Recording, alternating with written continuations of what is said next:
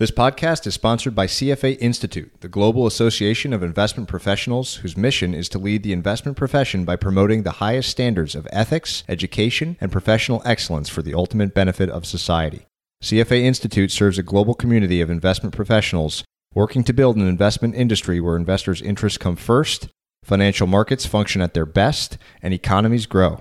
The Chartered Financial Analyst credential is the most respected and recognized investment management designation in the world.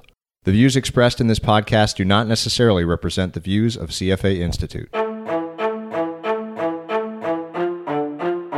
Hello and welcome, everyone. I'm Patrick O'Shaughnessy, and this is Invest Like the Best. This show is an open-ended exploration of markets, ideas, methods, stories, and of strategies that will help you better invest both your time and your money. You can learn more and stay up to date at investorfieldguide.com. Patrick O'Shaughnessy is the CEO of O'Shaughnessy Asset Management. All opinions expressed by Patrick and podcast guests are solely their own opinions and do not reflect the opinion of O'Shaughnessy Asset Management. This podcast is for informational purposes only and should not be relied upon as a basis for investment decisions.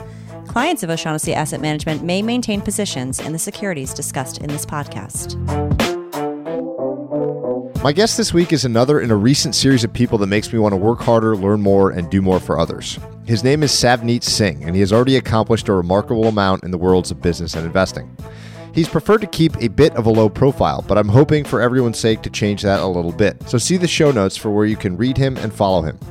Savneet has invested in unique things like Spanish real estate, famous startups like Uber, cryptocurrencies before they were cool, and even websites.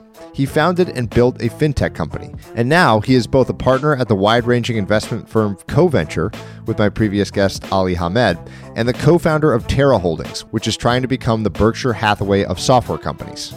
To say this conversation is wide-ranging is an understatement. What's neat is that my favorite parts aren't even on investing, but are instead on principles for living. Savneet is one of the best people I've met on this journey. I've had several other conversations with him with shockingly low overlap with the one you are about to hear, a testament to his active and curious mind. I hope you enjoy learning from him as much as I have. Okay, so Savneet, we are going to, like my conversation with your partner Ali, range all over the place, but we're going to talk about a lot of interesting investing ideas, investing philosophy, your personal story. Thought a fun place to start would be Spanish real estate. How you started thinking about that and what you did in that area. Sure. I should preface that I am not a real estate expert by any means, but I'd say a year and a half ago, 2 years ago, I and a couple friends, we bought a condo in Barcelona. And our thesis was that rates were really low still in Europe. And Barcelona was one of the few cities that was still very close to the 2009 bottom, where every other city had rebounded. And it was really that simple. And we traveled around on a vacation, went across Europe, and realized two things. The first was the Airbnb trend was incredibly unappreciated. And what we meant by that was the ecosystem around it had just not developed, and people were underestimating just how large it would be. And so we said, hey, let's figure out what city has mispriced Airbnb the greatest, and in what city it's legal. And we ended up in Barcelona. And there was this really interesting legislation that happened where the government passed tourist license in Barcelona, where if a property had a tourist license, you could legally put it up for short-term rentals.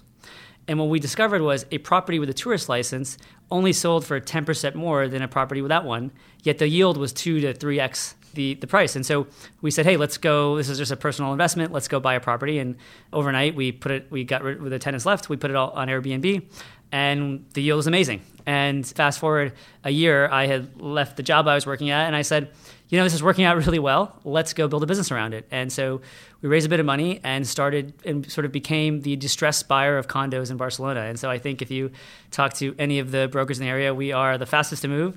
We lock in interest rates at less than 2.5% for 20-year fixed, and we are buying at replacement cost. And it's been amazing to sort of see a cash flow profile of business from a broker and the next day be able to flip it to 2.5 times that by putting on a short-term rental site. Somewhere in our correspondence, you mentioned this idea that Airbnb might be the most impactful or interesting new company of this kind of wave of companies over the last 10 years. Maybe expand a little bit more on that and tied back to the idea that you think it was underappreciated when you first started. Yeah, and so I think we've had a lot of transformative companies come out, Uber as an example. What I found interesting about Airbnb is if you think about the power of brand, I can take Uber, I can take Lyft, I can take Juno, but most people don't know what's beyond Airbnb. And what's powerful to me about that is Airbnb is already the biggest hotel company in the world. And if you ask most people like over the age of 35 if they've ever been in an Airbnb, the answer is probably no. And so when you have this next generation that grew up in a shared economy and they become the ones with wealth, they become the ones traveling for work, they become the ones traveling with their family, we're just at the tip of the iceberg of the volume of people coming onto that market. And so I originally started looking, where are the software plays here? What are the financing plays here? And ended up that there was a really great real estate play underneath it. I don't normally do this, but because there's such rich detail in the backstory here, I'd love to spend a little time on your very early life, especially given your and your brother's very entrepreneurial streak, and talk a little bit about your very first forays into business and kind of thinking about investing. I grew up in upstate New York, and not from a business family. My mom's family was social workers and very much into social justice, and my dad was a doctor. But we had a lot of freedom as children, and so when we were young kids, we had a koi pond our dad had built when we were kids as like a father-son project. And one summer, the fish had babies, and my brother and I don't know how we got this idea, we took a bunch of pictures of the fish and put it up on Craigslist and started selling fish on the internet. And a year after that, eBay started to really grow, and we said, hey, we have all these baseball cards we've bought. Maybe we can sell them online. And we sold them online, and we said, wow, that was a little bit of money. But what if we made our own packs of cards? And so we started going to sports card stores, dealing with people that were far older than us, and we were both sort of below, we were probably 14 or 15 years old.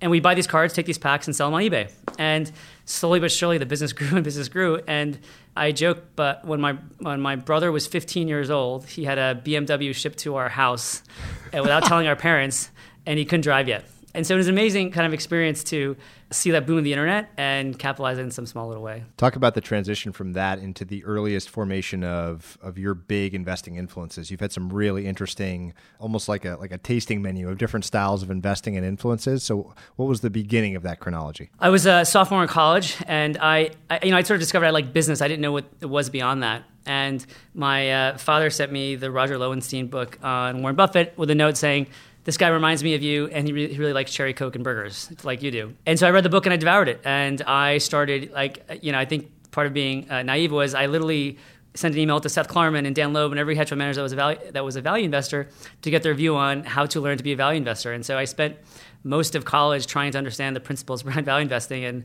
that led me to investment banking, because as I talked to a number of those managers, they said, go spend 2 years on the sell side, learn how to model, learn to see the different parts of Wall Street before you make that jump. And so I went from there into investment banking, and really early on, just a traditional 2 years banking, and then I worked at a big hedge fund. What do you take from those 2 years? It's a pretty standard path. I know a lot of people have gone through it. It's an arduous 2 years. Oftentimes people are completely burnt out at the end of it.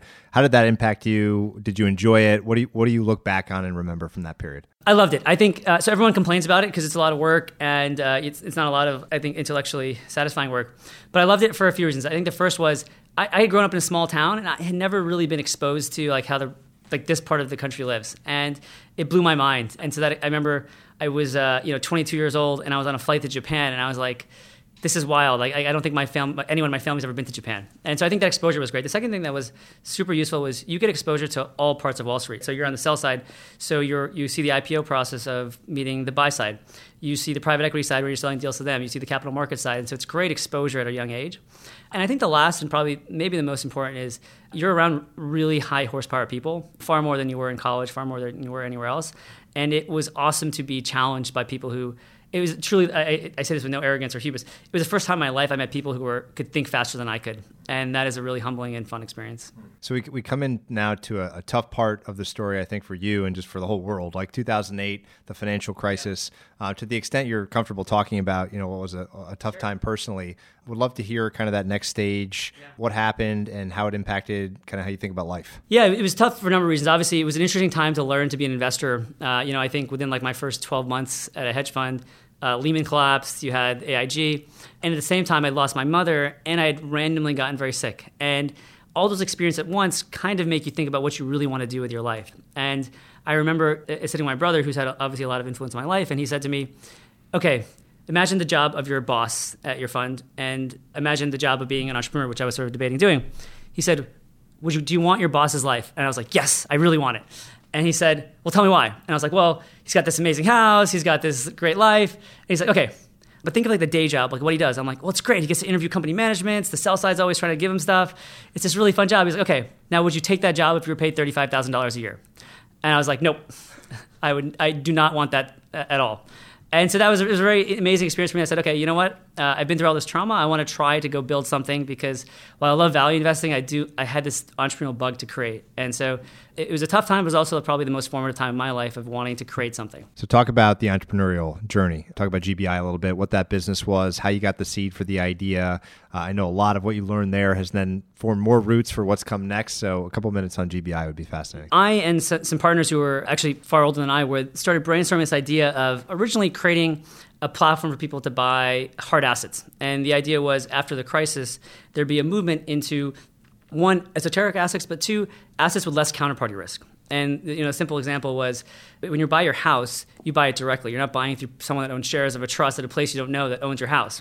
And so why are you doing that with your financial assets? And is there a way to create that? And we had this sort of macro thesis that precious metals would be a place to be. And so when we looked around the world, we were kind of surprised that gold is the oldest asset investment currency in the world, yet is not electronically traded anywhere. And it's kind of this little backwater desk of most Wall Street firms. And so we said, let's go figure out how to tackle this market. And we went and built what's I think now one of the largest platforms in the world to buy, trade, and store precious metals.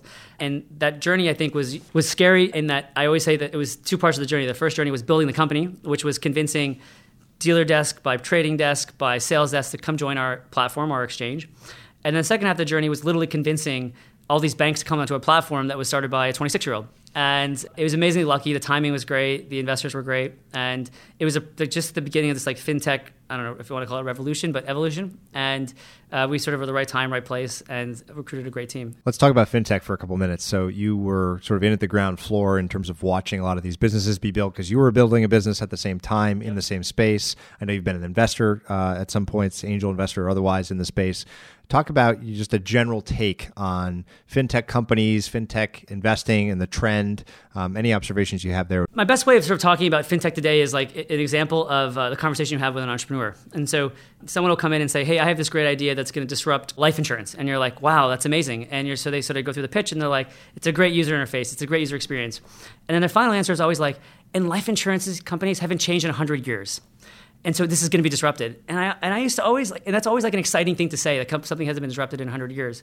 But when I hear that, I'm kind of like, that just means it's a really good business. There's a reason why something hasn't been disrupted. It's not like there haven't been people that have been smart businessmen before you. But if something's lasted for 100 years, that's like the definition of an amazing business. And so breaking that down, I think that's sort of been the problem with fintech, in that people have a poor user experience and assume that it's easy to disrupt. And so you've had the first wave of fintech be primarily customer acquisition businesses. Get a loan online, get a insurance product online, but they haven't really created new products. And so I can now get a loan online, I can buy insurance on my phone, but it's still the same loan that I would have gotten from a bank, and it's still the same, relatively close to the same insurance product I would have gotten from a traditional insurance company. And so I think we're just at the cusp of like the second wave, which will be actually new products. And that's where I think it actually gets really interesting. When can you loan to markets that couldn't get capital before? When could you insure a risk that didn't exist before, that you couldn't cover before because there wasn't data to cover that? That's where I actually think you're going to have real businesses created. And that's why I honestly think the first wave of companies, while you've had some big brand names, they haven't actually had like economic success. And so I think they've had VC success, but they haven't yet got to that level where they're really sustainable business models. Do you think any of those companies, I'll pick on one like a Wealthfront or a Betterment, where effectively, yes, it is a very nice user interface and a bunch of technology on top of arguably commodity products like an efficient frontier, passive market portfolio. Do you think that some of those companies might successfully transition into this second type and have some sort of first mover edge just in the fact that they've got a big team and they're well capitalized by venture capitalists and they know the players, so they have more of an edge in, say, like pricing some new insurance that we couldn't before? How do you think about sort of the fintech incumbents? It's funny saying that because they're all still private businesses, but I think it's absolutely possible. I think one of the great challenges of starting a fintech business is that it's a very long sales cycle. And so I imagine if you're sitting in the seat of the founder or owner of Wealthfront, Betterment, one of these great companies, part of you is also like, gosh, it's really great that we're this size now, but it was really, really hard. And you almost start adopting the legacy mindset of that industry that you're trying to disrupt. And so I think the challenge is, are you able to continue to break that legacy mindset to create? And I think, listen, when you're a robo-advisor with 100 million of assets, you're not really anything yet. But when you have billions of dollars and you're registered and you have to, every marketing communication has to be approved by counsel and then by an outside counsel, you start looking more and more like the traditional incumbents. And so I think, I believe the robo-advisor market will work. I feel unfortunate for the founders of those companies because I think they become missionaries.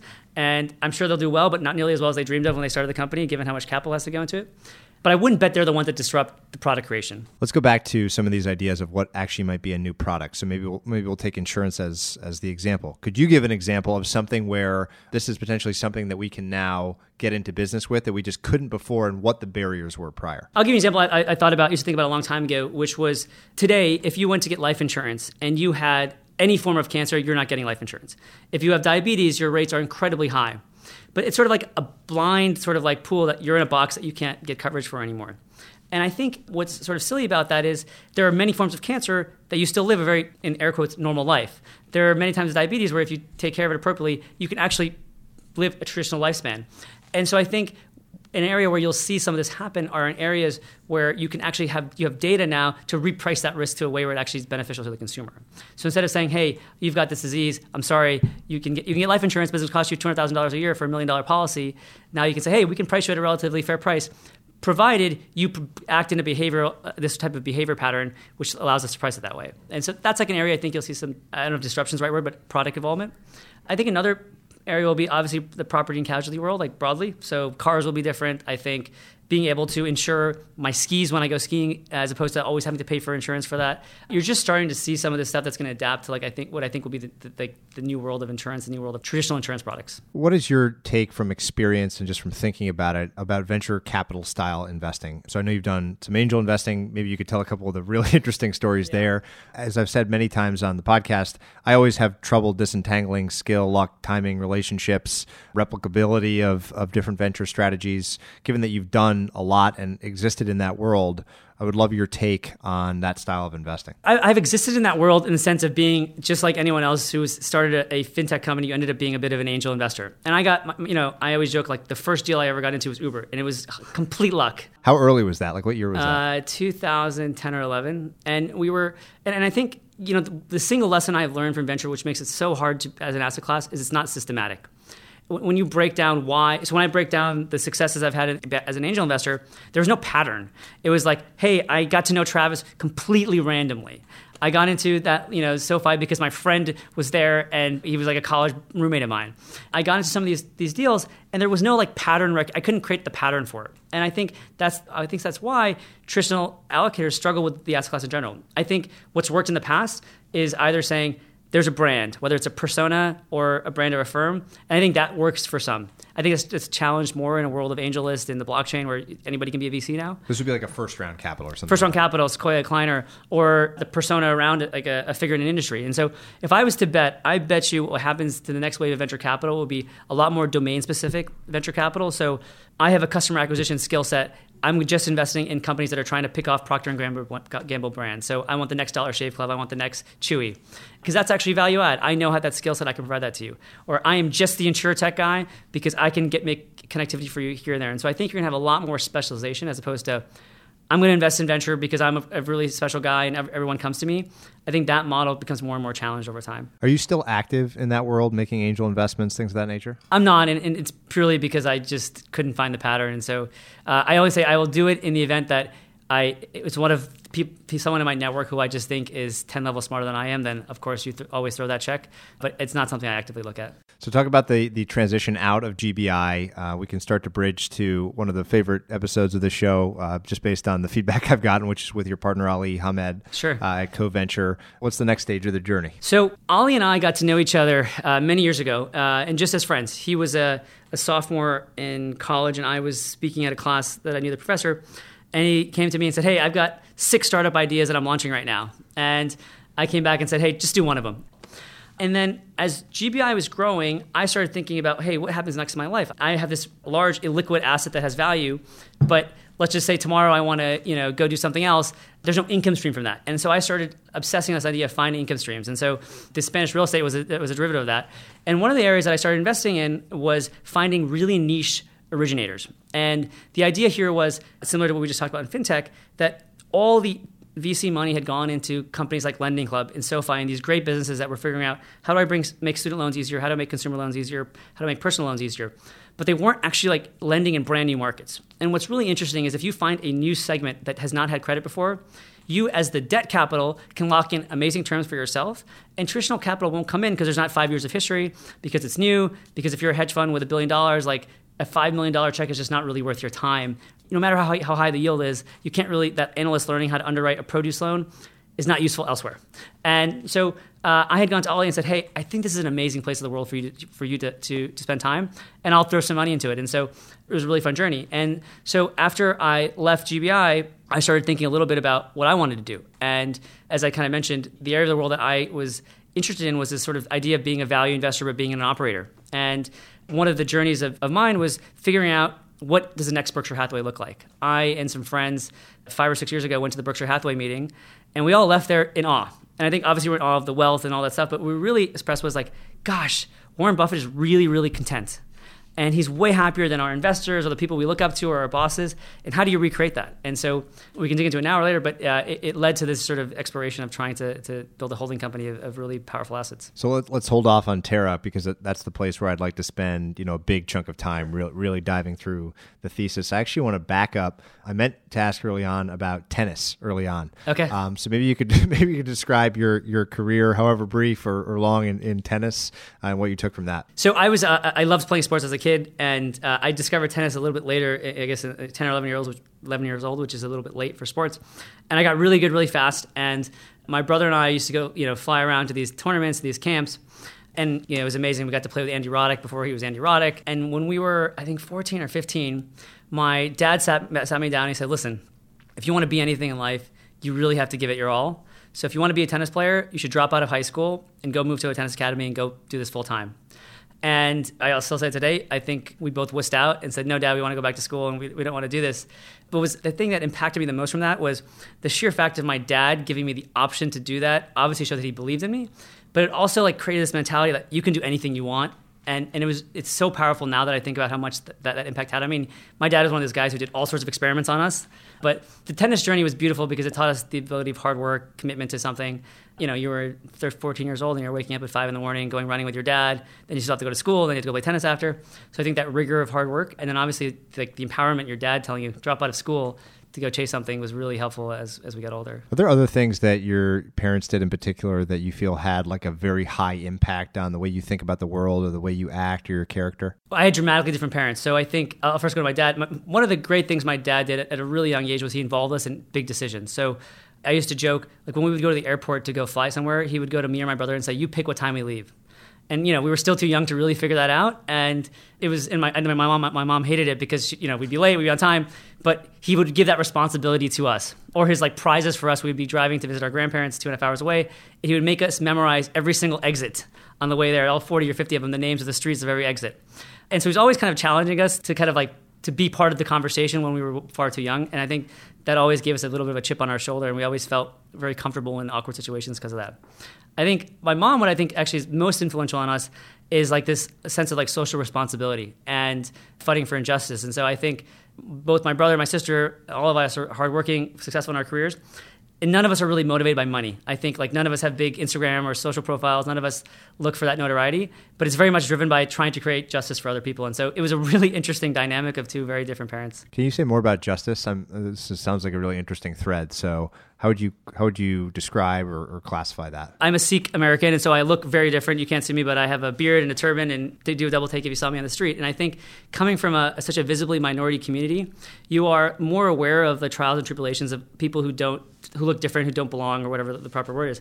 And I think that experience, combined with a family that was very much fighting for the rights of other people, grounded you in this idea that you were really lucky. And I often say, I've learned 2 real lessons in life, and one of those lessons is the power of circumstance. And I feel so lucky that I was born in America because I had, that was nothing to do with me, and my dad deciding to fly over here and take a risk.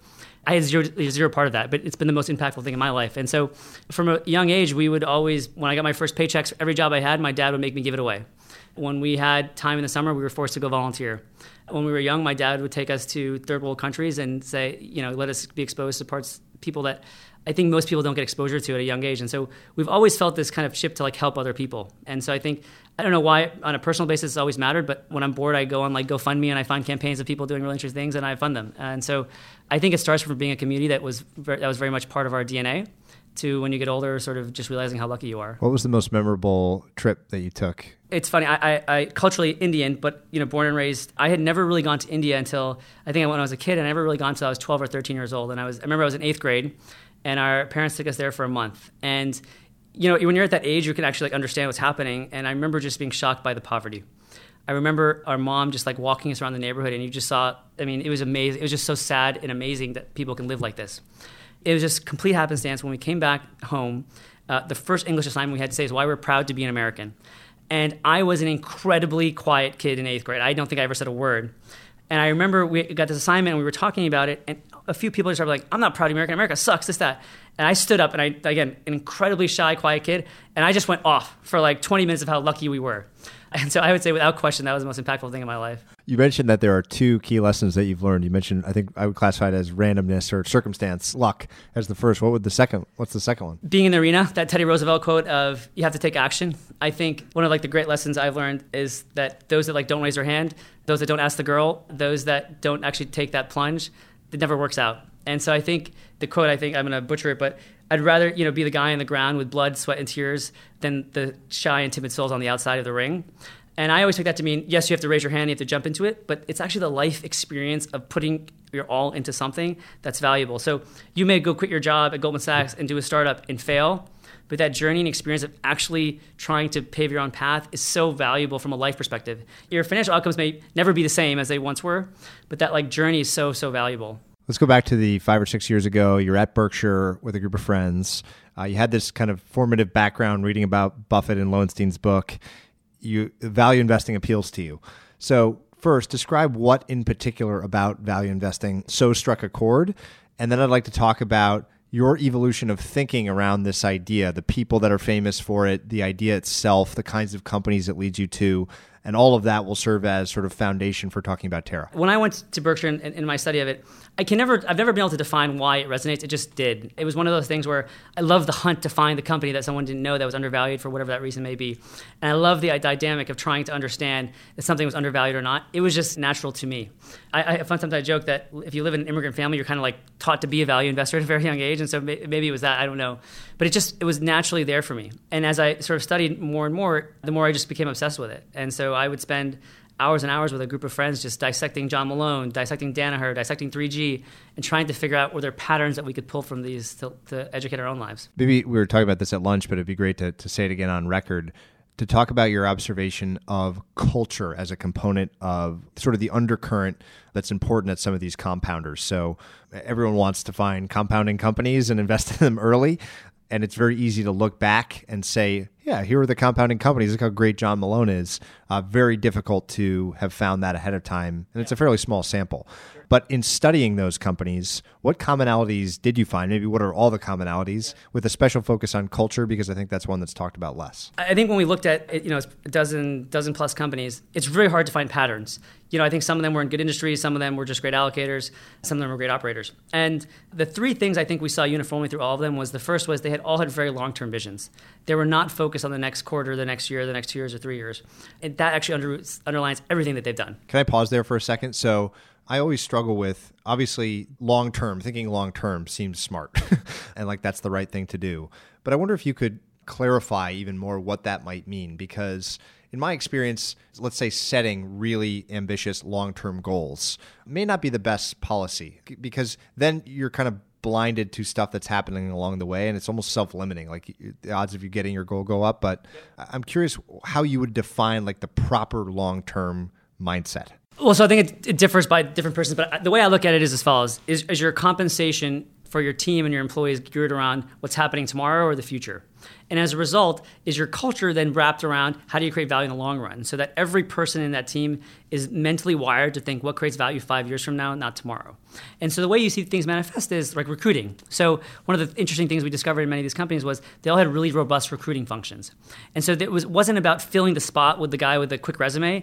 It was, we're going to wait to find the right person. I'll give you an amazing example. My brother works at one of these high-flying tech companies, and it's a super fast-growing company, and they really needed someone for a hyper-fast-growing market. And the company literally waited 6 months for that hire because they needed to find the right person. And I always say that's now so imbued in the culture of that business that they know we'll never sacrifice hiring. And so I think you look for signals like this that say, hey, we're trying to invest for 5 years from now or 10 years from now, not now. So come back to some of the examples of culture. Yeah. We were talking about 3G. Maybe we could start there. The 3 things we observed were long-term vision, very strong focus on being tax efficient, and culture. And underneath culture is probably there's a fourth one, or it's part of culture is this idea of adding operational value. And culture, I think, like you said, is by far the least talked about, but I think the most powerful. And the simplest way I define a company with a great culture is, will that company sustain after the leader that created that business leaves? Can it sustain for generations? So, Danaher's on his third CEO, nothing has changed. I think there's a great argument to be made that John Malone has created this culture of people who are very focused on X, Y, and Z.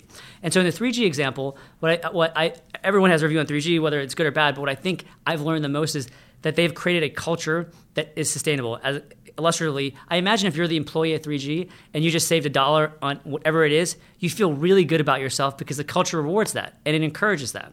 It encourages that aggressive form of thinking. And that is something that lasts well beyond the founders of that business staying there. And so the more you can define that culture, the more that you can write that culture and build it, the bigger the moat actually becomes over time, because that becomes the defining process of that business. So other examples are companies that really reward R&D and technology, because that was the DNA of that business. That lasts well beyond the founder because they've recruited a team that believes in that, they've built processes that reward that, and they encourage that. And so when you have an organization like 3G where the founders fly economy, when you're flying and you're uncomfortable flying from New York to San Francisco on an economy flight, you feel pretty proud because you're like, hey, the boss is happy that I did that.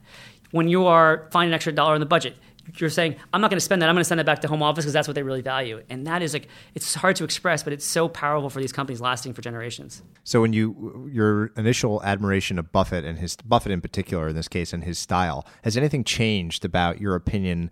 I guess one way of asking the question would be, would you invest in Berkshire stock today relative to, say, the S&P 500? Yes, but I'm not sure how much of that is emotional versus logic. So here's what I'd say. So after we did this journey, and this is, again, something we're just doing as friends on the weekends, thinking about what makes great compounding businesses, we then went back to Berkshire and said, let's find the pattern of how he invests. So let's dig through the companies he's bought that there's public filings, and let's look at every ratio. Let's look at every single signal we can find that gives us a logic to why he finds these companies. Maybe there's something hidden there that you can copy. And the short answer is it's really hard to do that. There's truly some genius there that it's hard to figure out what it is. But the thing that I think that was more eye-opening for us is the few things that we could pull out of that. We actually felt we're a little bit challenged in today's world. So I'll give you an example. One of the great questions Warren Buffett's asked at meetings is, find me a business other than a brand that can keep its margins for 30 years. And it's really, really hard because at some point everything becomes commoditized and that brand becomes the difference between a 10% margin and a 30% margin business. And I've always thought that was just an amazing lesson for me to learn. But then if I sort of think about today, a brand means a lot less today than it meant yesterday. The brand of my father is probably not the brand of me. And then as you look at the disruption of commerce in general, if I had a pet, I'd subscribe to Chewy. I'm not buying the brand that my family used to buy. When I'm buying clothes, I'm looking on Instagram. And so that idea that the brand becomes the mode, I think, is a little bit challenged. I'm not saying it's over, but it's definitely a little bit challenged. I think the other lens, which I found challenging, or I think could be challenging for some to repeat that this sort of idea of Berkshire Hathaway tomorrow, is finding these businesses with high fixed costs that have reinvestment modes. So railroads are a great example. The utility business that he has, we're living in an area where there's asset light businesses, and so building a skill set around that, I think, it could be challenging. And so in no way would I ever say don't invest in Berkshire Hathaway. I own it. I love it. I've learned so much. But I just think that Berkshire of tomorrow will be very different than the one of yesteryear.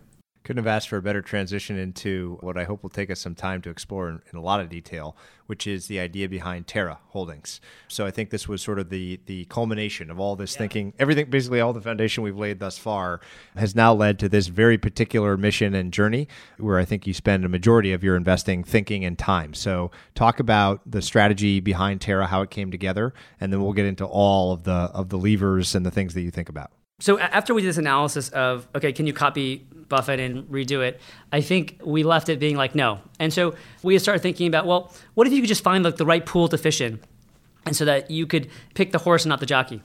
And I was running a technology business that had heavy bent on software. My friends were all software investors. And we started saying, well, what if you created the Berkshire Hathaway of software? And as we sort of started to look through it, we started saying, well, let's first look at the biggest software companies in the world. And so we looked at a company like SAP, which is, I think, the oldest publicly traded software company in the world, one of the largest. And what's fascinating about that business is every customer of SAP complains about SAP. There's no one that says, oh my God, this is the greatest product ever. Nobody. Yet if I was to ask anyone on the street, what do you think the renewal rate of SAP is, you'd be shocked to find out it's 98%. And if you remove bankruptcies and mergers, it's 99%. And so what that's implicitly saying is the average customer stays for 50 years. And as a result, the market almost never lets that business trade below 6 times recurring revenue. And so we were like, wow, if Warren Buffett was 30 years old, this is all he'd be investing in, because he has a business that clearly has a moat, because if your customer lasts for 50 years, it's almost definitionally a moat. You can raise price every year, no one's going anywhere, and you have the ability to reinvest for growth. That sounds like an amazing place to be. And so we spent this time with the public market and said, okay, wow, that's an amazing fact. Software is great, but it's already priced in. So then we looked at private equity and said, hey, has private equity figured this out? And short answer is, 6 of the top 10 performing private equity funds have a very high focus on software. And so we said, okay, private equity's figured this out. Is there anything for us to do here? And so when I left my job and my partners later left their jobs, the first thing we sort of did was like an exploratory tour, a listening tour. We went around and we just started calling software company after software company, private equity guy after private equity guy. And we said, listen, we're not private equity. We want to be the Berkshire Hathaway of software. So what does that mean for you? We want to buy your business and we never want to sell it. We want to reinvest in it, and we want to create a transition so that your baby always stays, that the heritage, culture, and legacy of that business never changes. And is that an opportunity? And what we discovered very quickly was it was a much bigger opportunity than we'd ever imagined. So while I think every company in the world has been called on by software, there are plenty of opportunities for businesses that don't desire to be sold through private equity and are excited at the opportunity to work with something different. So talk about some of the key features, checklist, if you will. You mentioned you're out of venture because you can't find the thread or the pattern. It's not systematic. So describe the systematic kind of checkpoints that you look for at the beginning of this journey now. So I think I don't know how long this has been going, but we were talking earlier that, you've at least visited, dozens and dozens of software companies all over the place. So you've got a big enough sample now that I think you've started to refine really what it is you're looking for. So maybe go through some of those checkpoints, and I might have some follow-up questions on those. And we can talk about sourcing too, which is an interesting dynamic in this world. But the key thing we look for in a business is the product, solution, or tool mission critical. Is it something that you can't live without? The second is the retention rate very high? And if you can figure that part out, you've pretty much figured out the business. And so any business with a high rate of recurring revenue and the retention rate being very high is a really, really good business. And I give this often example of I think of businesses as apartment buildings. So if you have building A, which is filled with doctors and lawyers, and you have building B, which is filled with tourists, summer vacation counselors, startups, what building would you pay more for? You're always going to pay more for building A because there's great visibility in that revenue. And I think sticky software is that. So we look for businesses where the recurring revenue is very high, the retention is very high, the price point is high, NPS scores are very high, so the customers are happy with the product. We look for businesses that are integrated into many different points of a solution. So it's not just I use it for one thing, it's that one thing that then integrates into 20 other parts of your business. And if you can get all that right, you have a business that can last. Customers can stay on for 50 years. Let's talk about the counter arguments to this, to all these great positive features. Somewhere I saw a chart from you that basically shows the performance of some of those private equity vehicles that focus on software, sort of an index, if you will, of software companies in the public markets. And there are these like beautiful charts, right? That had you been in them in the beginning of the chart would look phenomenal. You would have had great results. And I always just, as someone that's worked with like back tests a lot, whenever I see something like that, I'm always just get a little uneasy and just think, well, okay, that's great. It's worked really well in the past. Like what structurally is it about this? And maybe in the public markets, you think it's been priced in and the future won't be the same. But with a company that's got really good profitability, 99% retention rates, it just makes me think like that's something that's ripe for competition, for someone to come in and try to take share from that. Like, so how do you think about let me add a little more the defensibility? Yeah, let me add a little more color to that. And so another key attribute we look at is the underlying asset that it's serving going to be around for a long time. So we look for companies that service utilities, service governments, service healthcare, service industries that last for a long time. A great example is dental practice software. Dentists have a 1% failure rate, the lowest failure rate of any small business in America.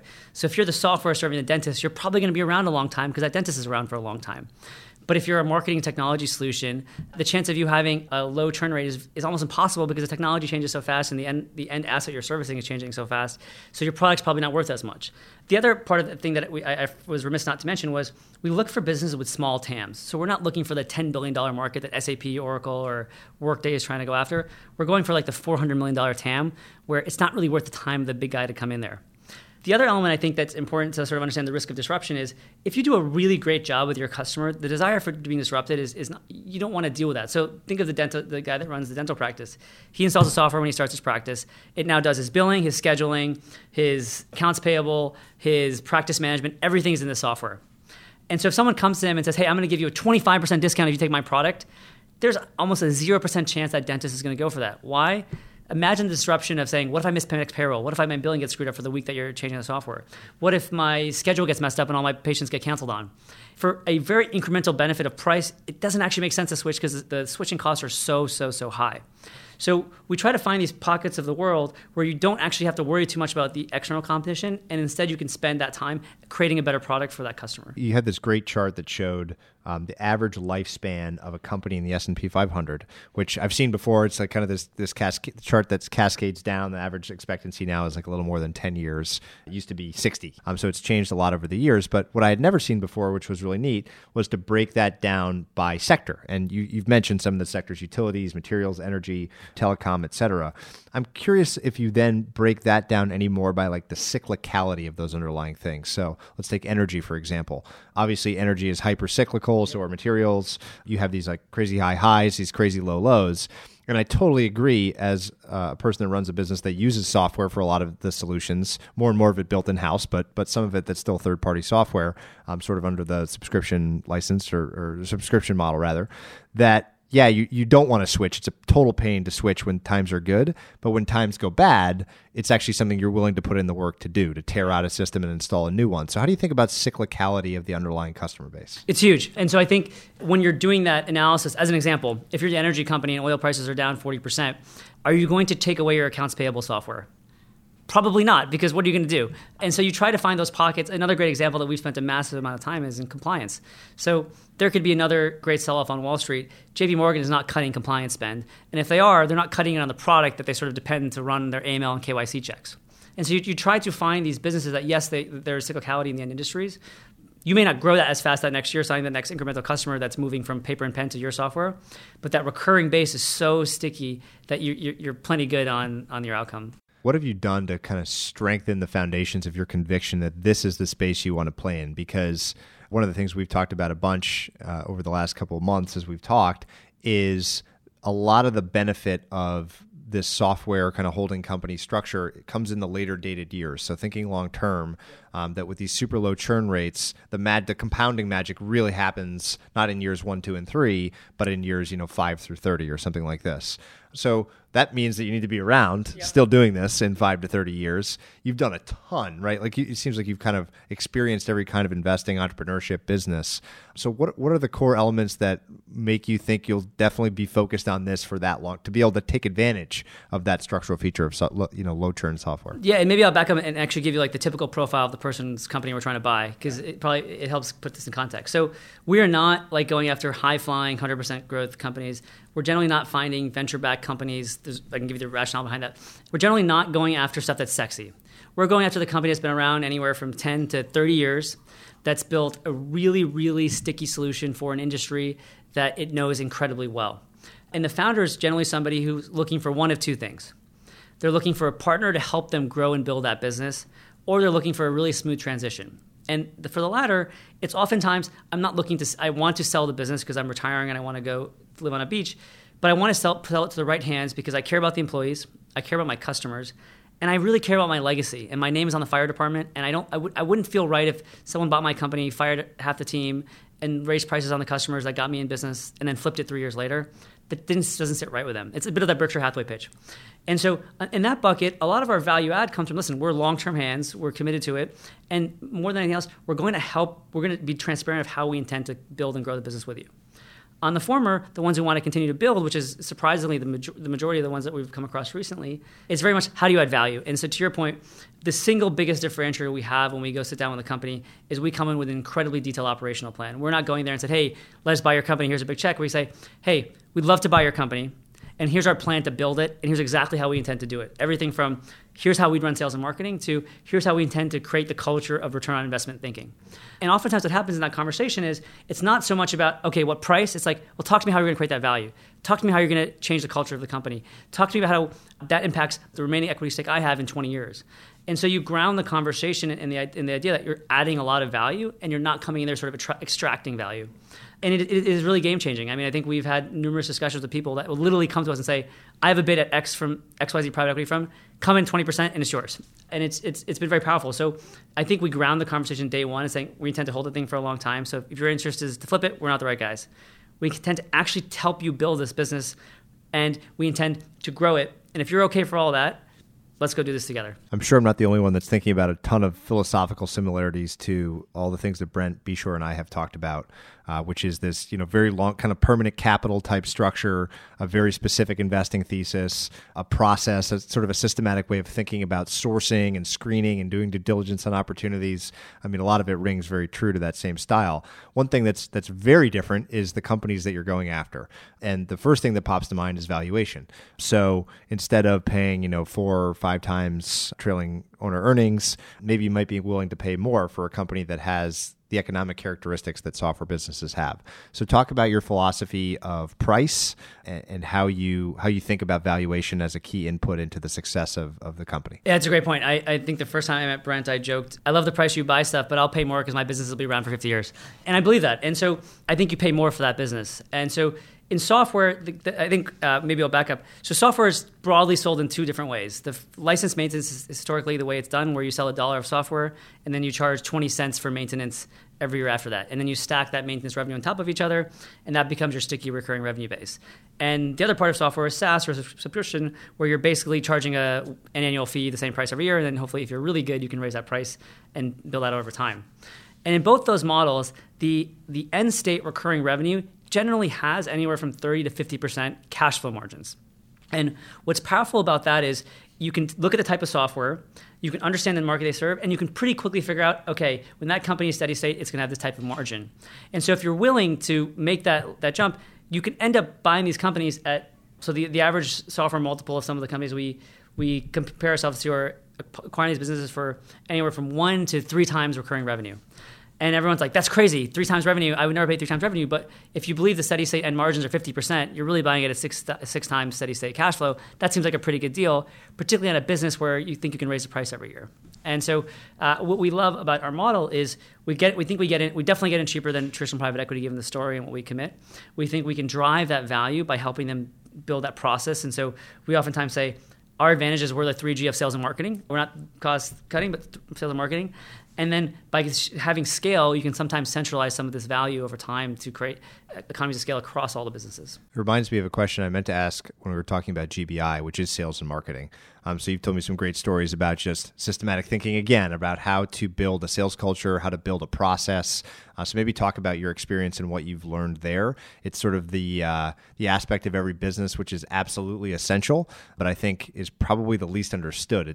I certainly have struggled with it, right? Thinking about sales and marketing. So what have you learned in those 2 arenas that you think you'll bring to the fore in the software world? Yeah, it's probably best done as an example. So we've been on 70 flights in the last 6 or 7 months across the country meeting software businesses. And uniformly, everyone says, I want help in sales and marketing. And remember, we're generally going more to enterprise software, not I'm selling to the end consumer. And you sit down with these businesses, and so literally the first deal we're doing, it's in an interesting space, and the founder's complaining to us saying, listen, the hard part is it's like a year before my customer says yes. And so how do I motivate the sales force? What do I do? And so we said, well, let us give you our plan on how to do that. And so we gave him 2 playbooks. First, we gave him, hey, here's our idea for leads. The problem is when you have a guy on the phone calling to get leads for the guy that's on the field making that sales process, the guy on the phone is really focusing on the low-hanging fruit because he knows he's not going to get that commission for a year when his partner in the field closes that deal. And so he literally self-selects for what could be possibly the lowest-hanging fruit, but not the thing that actually drives the most value, which is probably getting that long sales cycle customer that's worth a lot more than the small ones. And so an example of how we help this company grow is we said, listen, every day if that outbound salesperson makes 30 calls for the entire week, they get a $50 bonus. And we said, if they're successful, the process is you make the phone call, you set up a conference call, you set up a demo, you set up an in-person meeting, and then the contract. And so you have these 5 steps. And so instead of just commissioning that person on the final step, which is signing the contract, you said, okay, I'm going to compensate you on the quantity of calls, then the number of demos, and then I'm going to compensate you on the number of in-person meetings. And it's a step function difference. So if you were putting numbers, you'd say, okay, if you do your 50 calls, I'm giving you $50. But if you get 4 in-person demos, I'm giving you $1,000. And if you get those meetings to contract, I'm giving you $10,000. What you do is your person now on the phone is not just focused on what can make me the quick sale. He's like, listen, I just make the calls. I'm going to get more meetings, more demos. And so they're incentivized to continue to grow. That's better for the company. And so we've found this to be an incredibly powerful tool for those people to kind of build their businesses. Another example, and I think it's the one that you were referencing, is sales territories. And so I've always struggled when I remember running GBI, the New York region was always the highest performing region. And even though I love the salespeople, I always wondered, is that really the best salesperson, or is that because they have that territory? And I think if you talk to people generally in sales, there's a few regions, New York, Chicago, there's a few areas that are always the highest performing. And so in the same exact company, we said, give us all your sales data. And we had no transaction with this business. And we said, listen, we took the data and we said, you know what? Now going forward, you need to collect this information. For every meeting you have to say, I met Patrick. He lives in New York. He's a really big Jets fan. He likes our product for reason Y, and he hates our product for reason Z. And he's married, and he's got 2 kids, and he went to an Ivy League school. And after you collect this data of attributes of every single meeting you go to, you notice some interesting patterns. And so what you find is you say, hey, you're a New York sales guy. You've done an amazing job. But did you know that your close rate on the Ivy League educated guy that lives in New York is like 90%? But your close rate on women is like 2%? So guess what? You're no longer the sales guy for New York. You're now the sales guy for the guys that are just like Patrick and who like the product for the thesis that you're the best at selling at. And so we gave this away, and that company, after a quarter, it was a dramatic increase, a little bit of luck. And lo and behold, we end up getting a deal out of that. And so we are incredibly data intensive about qualifying everything from the lead to the salesperson, so that random email you get has been tested hundreds and hundreds of times with the characteristics of what kind of response rate will the guy like your profile open or not. It's funny that a software business isn't thinking in these terms, right? That this sort of structure that you're talking about, I guess it's in some ways this is like a CRM system. You could do this within a CRM. But I'm curious about like literally the nitty gritty of this. Like, how are you doing this analysis? Were you just doing an Excel? Was it something more complicated? We built an app. Yeah. So we built an app where one of the funny things we did is we worked with them to build the app. And then if the salesperson did not fill in the app within 24 hours of meeting Patrick, he or she would not get that commission. And so you create buy-in day one, and then you collect this data and you're constantly analyzing to see different patterns. And some of the patterns are obvious. There are certain salespeople that are amazing at female but not great at male, and vice versa. But the more subtle ones are, hey, do you know what Patrick's profile? They don't like the cold call. They love watching the recorded webinar. Or the people that like our thesis for that reason X, they love our product for reason X, so let's feel that guy gets the white paper, but the person that's doing it because he heard other people are doing it, let's send him a packet in the mail. And so you're constantly collecting data and optimizing for everything from your leads to your end salespeople. And we've created just such robust playbooks behind that. So when we're talking, if I'm trying to pitch you to sell your business and say, hey, let me buy 75%, you keep 25%, they can see that there's going to be value added from that process. So I'm sure you've thought a ton. I know you've thought a ton about Constellation Software, which is sort of the paradigmatic, like perfect software roll-up company that trades publicly. It really hasn't needed to tap capital markets for funding. It's sort of self-funding. It's this like incredibly virtuous cycle that happens kind of in the way you're describing you hope to build Terra. So talk about maybe any lessons from watching Mark Leonard and watching Constellation and what the key differences are. My guess is one of them is centralization. I think Constellation basically buys companies and completely leaves them alone. But I'm curious what you've learned from Constellation as a capital allocation engine, as an acquiring engine, and in software specifically. Discipline. So Constellation was started 23 years ago by a former venture capitalist who realized that the stack of maintenance revenue on software is really, really, really sticky. And so he said, I'm going to go buy these companies with high maintenance software. I'm going to keep the management in place, but I'm going to tell the management you have to get to 40% cash flow margins, and then you get a bonus. And so he would buy a company, get it to 40% cash flow margins, take the money that business spun off, and buy the next business.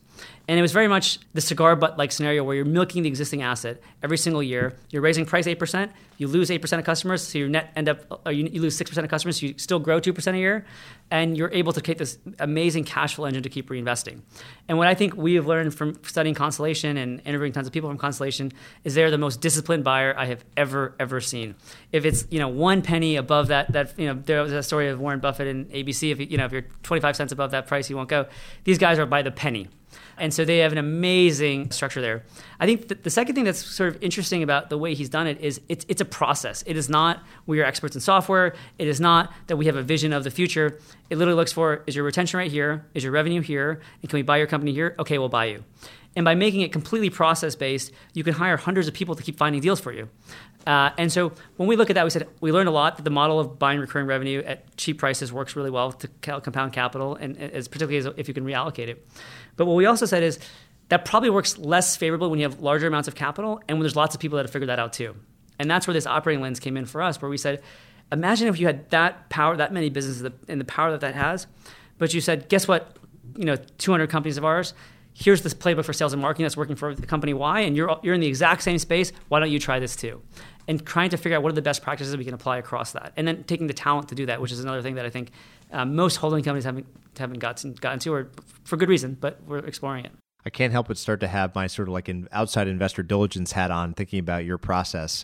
And I'd love to hear about the top of the funnel that you've built. So you need to source, maybe talk about the universe. Like how many companies, software companies are there of size and type that fit your criteria?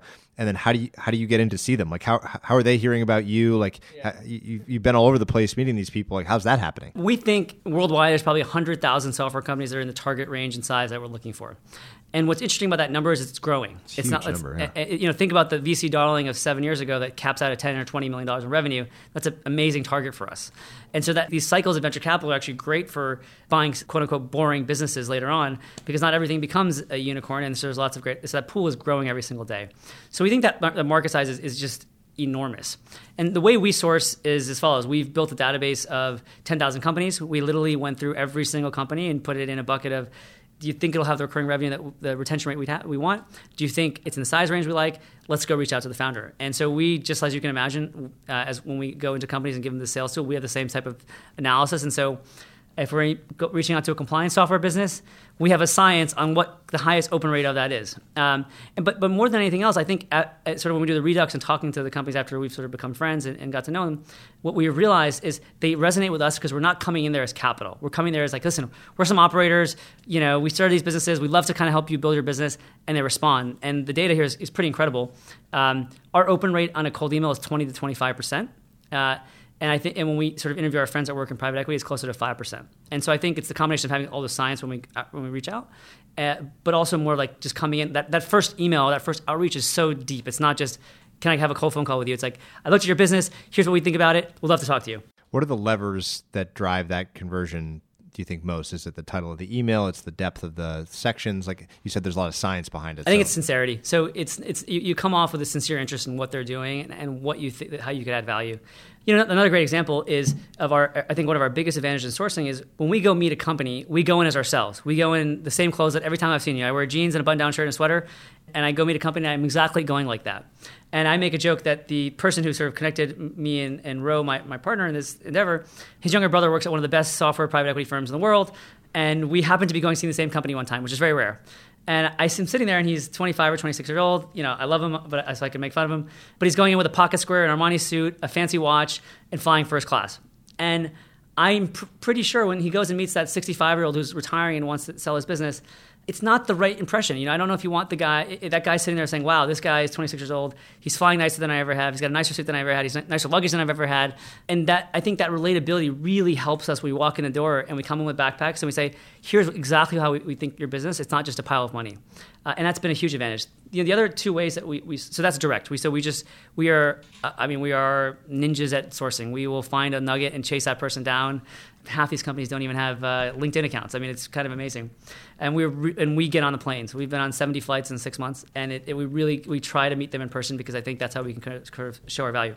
The second way we look through is intermediaries. Everybody looks at intermediaries, and we haven't really gone down that path because it's a bit harder to give our pitch, which is, listen, we're probably not the highest bidder, but we're going to be the most value-added person to you. And the last is venture. And we originally, when we started, we said, hey, venture capital is the best place to be because if I'm the GP of a venture firm and I have that company that I've owned for 7 years and it's topping out at $15 or $20 million of revenue, that's not going to return the fund. And every day that doesn't sell, it's probably going to hurt my IRR. And what we found, though, is the problem with taking venture money is you develop really bad hygiene. You assume that there's endless money. You assume that the problem is throwing money at it. And so I remember one of our first transactions we were excited about, we're sitting with the founder, and he was growing 100% a year, and then he started growing 15% a year. And it was a market size issue. It wasn't because the VC mistook the market size.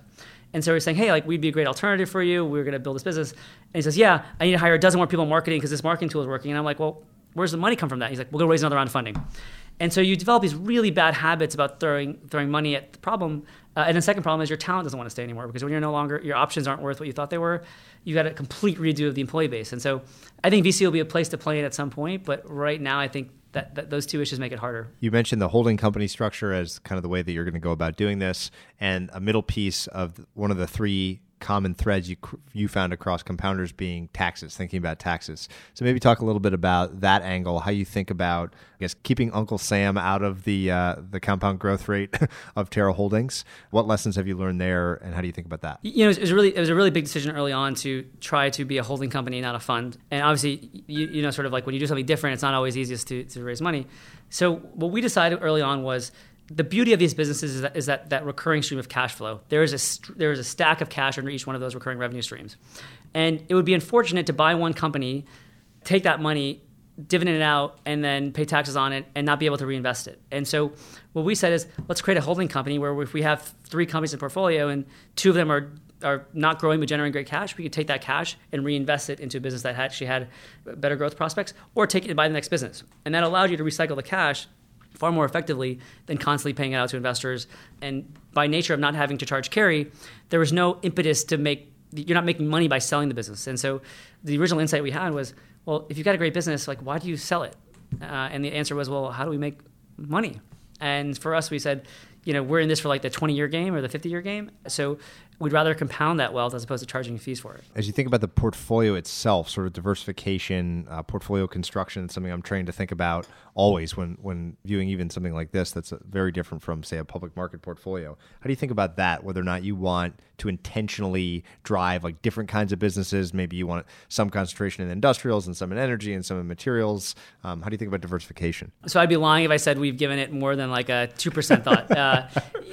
We are, one of the things I think we're doing differently is, as we sort of started talking about this thesis and developing it and building these playbooks, we had lots of money thrown our way. And we made this conscious decision and said, listen, let us go figure this out ourselves. Let us go buy the first deal ourselves. Let us go spend that time recruiting an amazing talent, making this deal happen. And then we'll come back to you, because we wanted to build the right musculature around the culture. So as an example, our first hire was a Wharton MBA who literally came on to work for free. And he had no interest at all besides learning. And so this is a guy who has more years of software private equity experience than I and my partner combined times 5. Yet he was willing to come and work for free because he said, I love the vision of what you're building and I want to help do it. And so he does everything from making photocopies to getting on planes with us.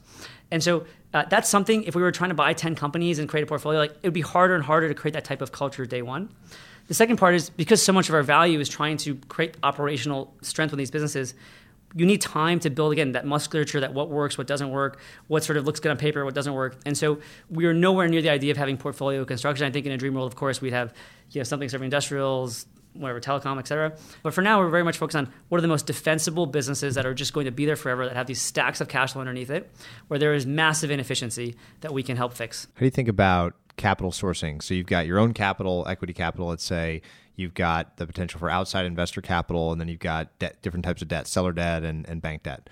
If you've got those 4 options, how are you approaching that problem? You already mentioned you're starting by yourselves, but in the future, how will you think about those sources of financing to get this thing going? So we are not scared of debt. I think one of the differences we have with any of these big holding companies is other than John Malone, most of them don't use lots of debt. I actually think software is a beautiful business to use debt because you have great visibility into that revenue. And so if you can lower your cost of capital by taking on debt, it's a beautiful thing.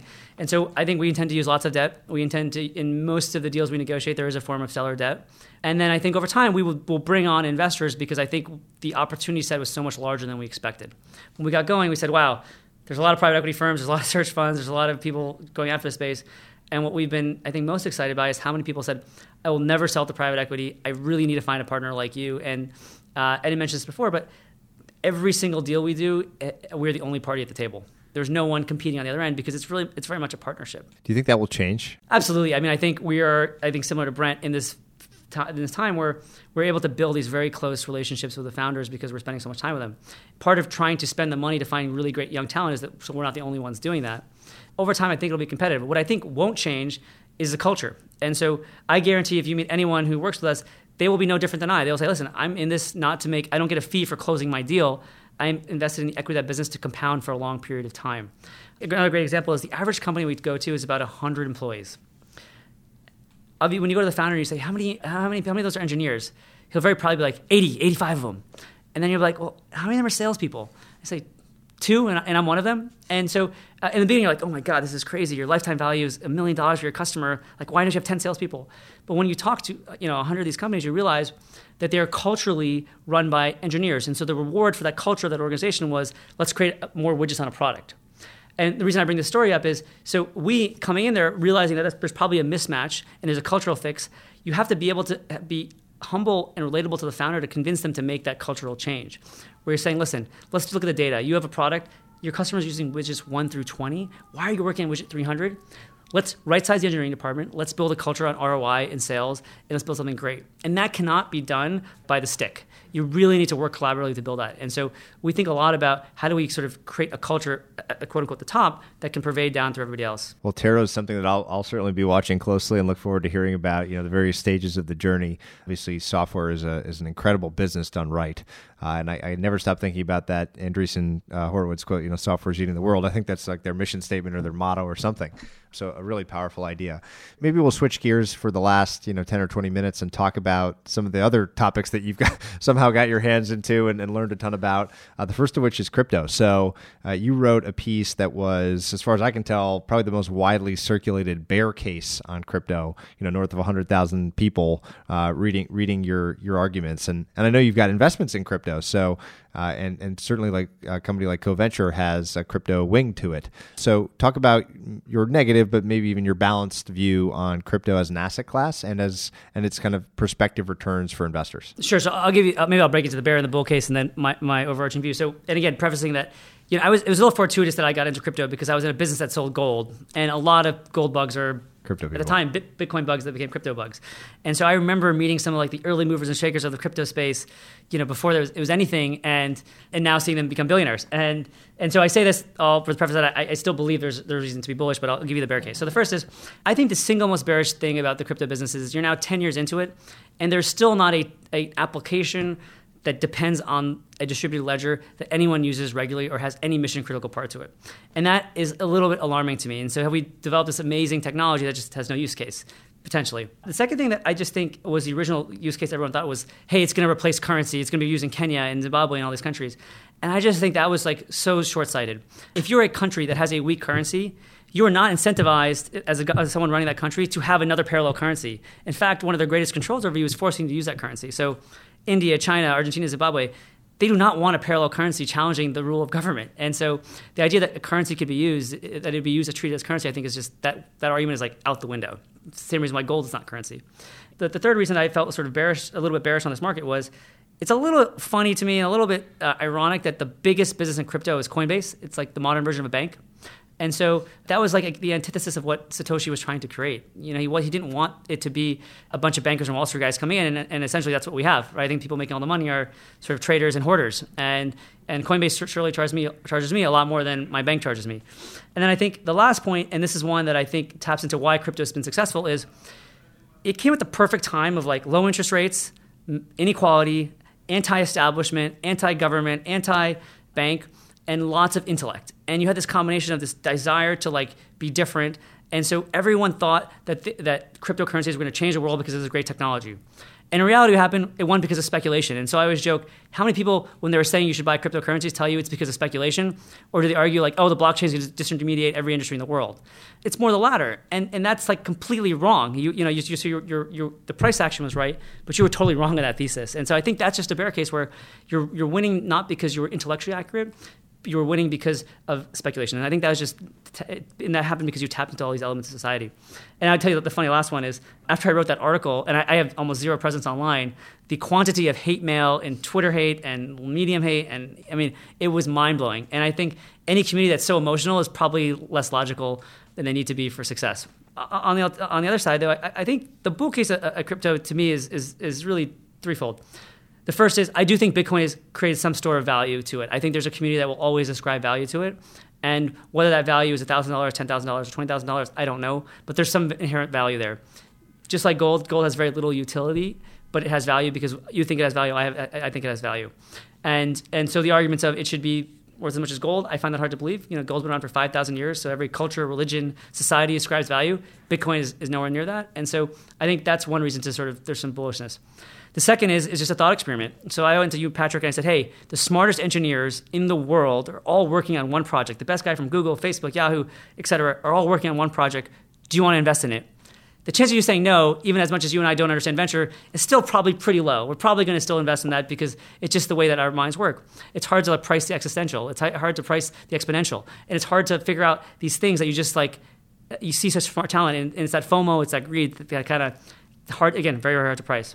And I think the last thing, and this is, I don't know if this is bullish for crypto or not, but I think it matters to me, is the most amazing thing that's happened is forced us to think things can be better, things can be different.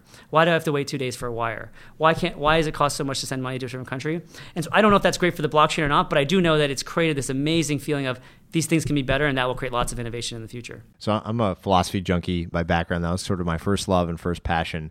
And I realized that this could be a neat opportunity to hear a little bit about the Sikh philosophy. I really don't know anything about it, to be honest. I read a little bit in preparation, but I kind of cut it short because I figured it would just be more fun to hear it from you. So maybe you could outline kind of what the broad philosophy is, at least is how you interpret it, and the impact that it has on your behavior. We talked about sort of a charitable mindset earlier, so I know that's part of it. But if you could expand on that, that would be very interesting. Sikhism evolved out of India 500 plus years ago. And it really rooted itself on the idea of equality.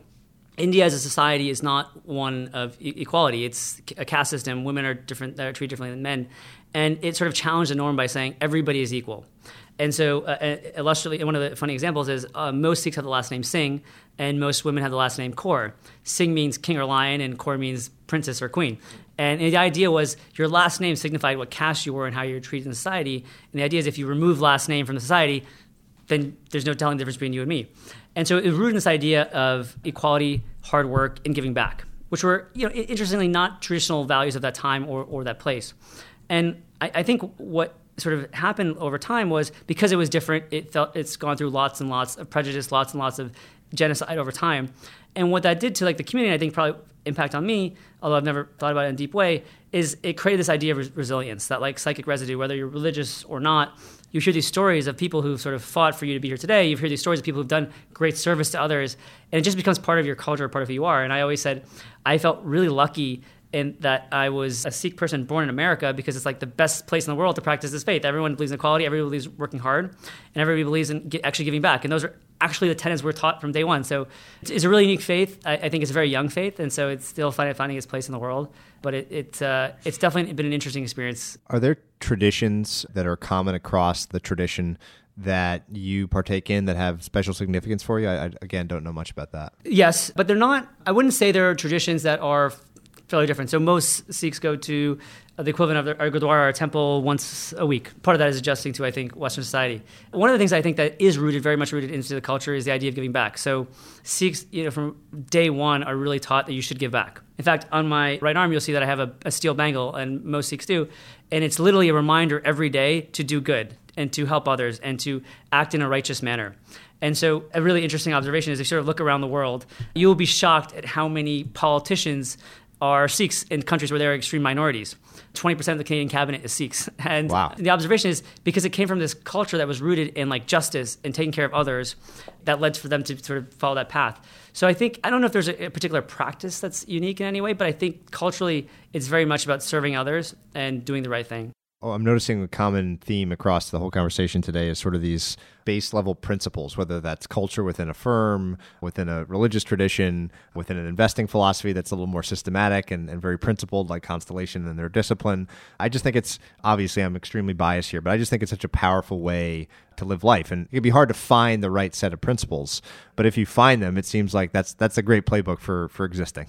In our business, we often say it's the combination of culture and process. We are obsessed with process, but if you don't have the culture underneath it, it becomes like process for the wrong reasons. And so combining the two is really, really powerful. So we started with an interesting story of real estate in Barcelona, sort of an ARB, a regulatory ARB or a market ARB on Airbnb.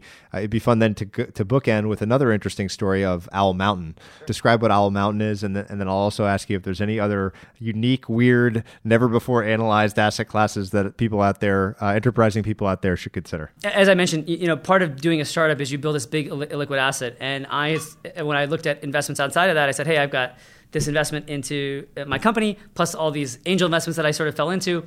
And I'm like, they're all valuable, but I can't really do anything with them. And so I became obsessed, again, with this idea of finding cash flowing businesses. And so when I was literally investing in my retirement, I started thinking about, what if I just owned a bunch of small businesses that gave money? And that led me to this discovery that, I guess a little bit similar to Brent, you can find lots and lots of small cash flowing websites online that are, interestingly, if handled the right way, relatively sticky businesses that you can buy for 3 times earnings.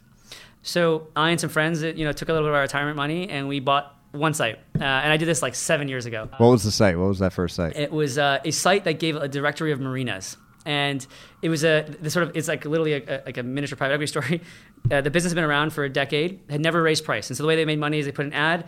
When you pull up to a marina, you can pick which place to dock into. They put ads there. The ad rates hadn't gone up in 10 years. And the website wasn't mobile friendly. And so those 2 enhancements and, revenue's up 50%. And, it's a great little way to build a cash flow stream. When I left GBI and sort of had time, I got some friends together and said, hey, let's scale this up. Let's actually make something of this, because it's a pocket of the world where I don't think the next small business that you're going to hear about is going to be like the corner deli anymore. I don't think it's going to be the gas station. I think it's going to be some online business. And so what Owl Mountain does is we look for pockets of the world where you can, verticals where you can sort of compound that knowledge. So as an example, Owl Mountain owns a bunch of pet sites. And the reason why is if you have more traffic, you can get better rates from Chewy or your affiliates. Another area that I'm sort of excited about is, just like I think Airbnb is still underestimated, I think the ecosystems around Slack are, Slack has become such a pervasive tool, and there are lots of tools that service Slack, and they're probably really neat little businesses to own because you have a beautiful secular trend behind that. Or Shopify, I think the world sort of still underestimates the power of these e-commerce stores. And so if you're some widget on some Shopify store, like that's a really great business. And so we try to find these places where we can acquire these businesses at really, really, really low price to cash flow, and then centralize all the technology marketing into one group that are just pros at that. And so it's still very early, it's still very young, but it's been incredibly helpful as we think about Terra and some of the stuff that we hope to centralize over time to sort of just see another part of the world that we don't know. Have you ever read the book Gorilla Game? I don't think so. All right, I got to send it to you. So it's really interesting because it gets into effectively waiting for certain types of, this is hardware technology, to be installed and become sort of the default on top, the platform on top of which like tons of other services are built, ancillary services are built. And I'm realizing as you're describing a lot of what you've talked about today, that companies like Airbnb, probably certainly Airbnb more so than Uber, but maybe Shopify, I don't know much about Shopify, are these kind of new platforms, software-based platforms that create all these little weird pockets of opportunity that are new and fresh and interesting to try to value or roll up. So just like Ali, the conversation with Ali a month or so ago, really interesting to hear about these unique pockets. Are there any other areas like that I know you're focused on software now, but any other areas like that you think people are underestimating or represent this opportunity to be sort of the first person in to even think about it? What I would say is the following. So I think whenever you have a new platform business, something that you talked about a lot over time, everyone always runs to the platform but doesn't look at the ecosystem. And so in the way my mind works is sort of saying, okay, the obvious trade is, I want to go buy Airbnb stock or buy shares of Airbnb. I'm sort of like, what are the derivatives of that people aren't paying attention to? And so I have like 7 ideas in the back of my mind that I would feed to Ali and team to go operationalize. But today's mission is to sort of build this software powerhouse. So my closing question for everyone, which is for the kindest thing that anyone's ever done for you. I knew you were going to ask that, and I was struggling with it. But during the beginning, it reminded me of a story. So it's really hard for me to say, outside of my family, it's hard for me to say anything kinder than what my parents have done, and my brother and my sister have done, or my uncles, or anything like that. But there's one story that just pops in my head that was, I think, one of the things that I'll always remember. I don't know if it's the kindest. And that was, my mom passed away in 2008, and it had a massive impact on all of us. We were way too young, and we'd gone through a lot of trauma before that. And there was a close family friend of ours who we were always close with, but we'd never been, sort of spent lots of time together. I remember it was 6 months later or a year later, and they invited our family over for the weekend. And they had 3 amazing little kids who were lots of fun, running around the house, playing games. And it was like the first weekend that we as a family had fun since my mom passed away. And it was totally unexpected. This wasn't a family we'd ever been to their house before. It wasn't someone that we always loved them. They were amazing people. But I will always remember that for the rest of my life as that was the weekend that we all sort of started to recover and be normal again. Fantastic. Well, I knew I would learn even more than I've learned from you over the last couple of months. So thank you so much for all the time and insight. Great. Thank you. Hey, everyone. Patrick here again. To find more episodes of Invest Like the Best, go to investorfieldguide.com/podcast. If you're a book lover, you can also sign up for my book club at investorfieldguide.com/book club. After you sign up, you'll receive a full investor curriculum right away, and then 3 to 4 suggestions of new books every month.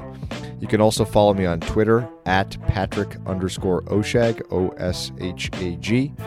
If you enjoy the show, please leave a quick review for us on iTunes, which will help more people discover Invest Like the Best. Thanks so much for listening.